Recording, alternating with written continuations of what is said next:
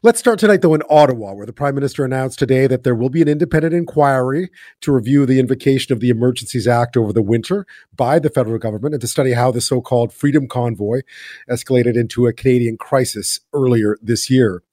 The Emergencies Act was, of course, used for 10 days, beginning on February 14th, in response to those prolonged anti-pandemic restriction protests, those anti-government protests and blockades in Ottawa and at border crossings. The new Public Order Emergency Commission will be headed by Ontario Appeal Court Justice Paul Rouleau. And the Prime Minister says he brings 20 years of experience. He's expected to report no later than next February the 20th. Today, though, the Federal Minister of Emergency Preparedness would not say if the government will waive cabinet confidentiality for the inquiry.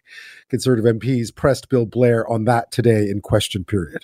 Mr. Speaker, that inquiry will be useless unless they waive cabinet confidence and allow Canadians to know the whole story. The commissioner of this inquiry will have very broad authorities, the ability to compel witnesses and to compel the production of documents, subject, as always, to lawful privileges of evidence that may exist, but he'll have the ability to call the evidence required, and we have great confidence in Justice Rouleau. The Federal Minister of Emergency Preparedness, Bill Blair, there. So just how transparent will this inquiry be? What crucial questions will it attempt to answer? Joining me now is Stephanie Carvin, Associate Professor of International Relations at the Norman Paterson School of International Affairs at Carleton University in Ottawa. Stephanie, always great to have you on the show. How have you been? Oh, just hanging in. Looks like there's going to be another convoy, so I don't know if I should be stockpiling, but, we'll... I was going to ask you about that. I was going to ask you about rolling thunder in a bit, but tell me a bit about your reaction to the inquiry today, and just sort of, is it what you were hoping to see in terms of how it's set up? Will it be providing the kind of answers you were hoping to still learn? Well, look, they didn't have a choice. The legislation requires them to set up this inquiry, so that's an important thing too. Look, it's positive in the sense that there's a broad mandate, including the opportunity to talk about provinces if they request, if they want. They can make recommendations on reforms to the Emergencies Act. Remember, we've never actually used it before. So, a lot of people think of the War Measures Act, but that legislation is long gone. This is new legislation which we've never used before. And having tried it out, do we need to, move some of the furniture around, as it were? But there's things missing. It's been clear that the ministers, I guess, Bill Blair and Mendocino have said that there will be classified information provided to the inquiry, but the language of that is missing in the actual order which sets up the inquiry. So I think that's important. I do believe I actually agree with the Conservatives on cabinet confidence. It absolutely needs to see the cabinet confidence. This isn't just your average ordinary inquiry, if such a thing can be said. This was, this was the national security Super Bowl, I kept calling it when it was happening at the time. And, cabinet confidence is the highest, strictest, there's most restrictions around that information relative pretty much to anything else we have. But I just think if you're going to invoke the Emergencies Act, you have to put all your cards on the table, right? You can't hold back. And to me, the legislation makes it clear. The onus is on the government to demonstrate why the Emergencies Act was necessary. And I think as a result, it would benefit them and Canada in the long run to make sure that those cabinet confidences are available. Yeah, absolutely. Because I think one of the things that became very clear today is there's going to be a lot of examining sort of who the protesters were, where the money was coming from, the role of disinformation. But there didn't seem to be a whole lot about how the government came to consider this a national security threat worthy of the Emergencies Act. Yeah, and just to, as a reminder to everybody, it's not just you don't just kind of hold your finger up to the wind and see which way it's blowing and then decide. The Emergencies Act is actually very clear. It's a very high threshold.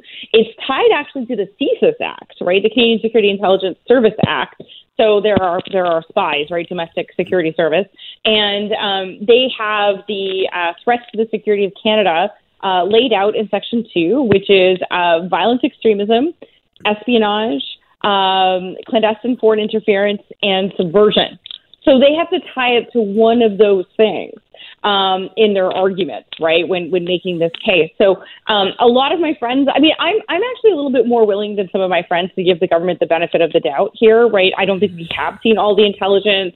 I don't know. And if you kind of look at some of the threats and some of the actors some of whom were arrested in Coutts, Alberta, I mean, these were some pretty serious folks who were doing some pretty serious things across the country, not just in one area.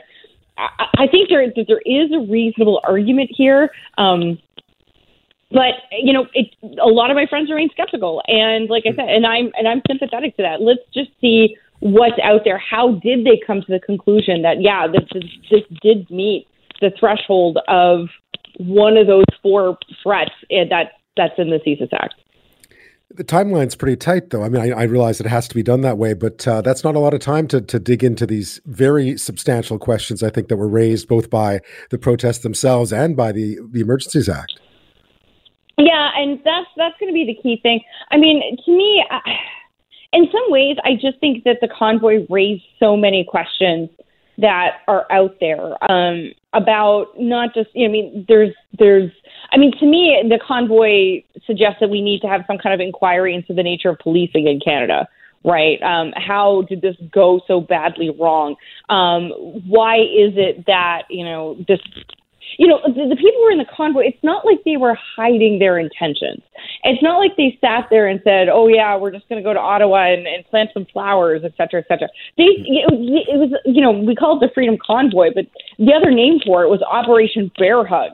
In other words, they were coming to basically squeeze Ottawa until it capitulated. And so it's like, I don't understand why this, if I'm, at the time, I'm a lone professor in my parents' basement, looking at what's going on, seeing what's happening and thinking, this looks really bad. Like, why didn't the police come to that conclusion? And why were they unable to do something about this?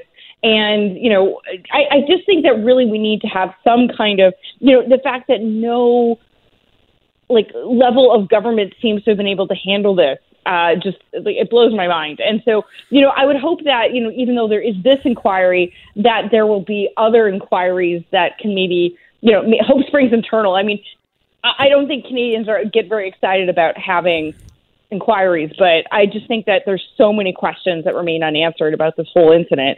Something that, and the legacy of which continues. We just talked about Operation Rolling Thunder, right, coming to make our lives heck again. This is something that's going to be ongoing. So, I'm looking forward to this inquiry, just as it relates to the Emergencies Act. But are there other questions that I think at the very least Parliament should be considering? Yes.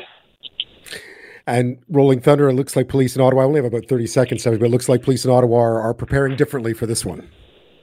Yeah, I think they got the message finally. What concerns me is listening to the news just before I went on is that they are saying that, that they'll cause trouble if they don't get their way. So it'll be interesting to see how they will change their approach to this convoy. I know the people of Ottawa are just kind of sick of all of this, and the ingredients are for a messy situation are there. But let's just hope some lessons are learned and hope for the best. Stephanie Carvin, as always, thank you for your time. Have a great night. I hope so, if not a great weekend.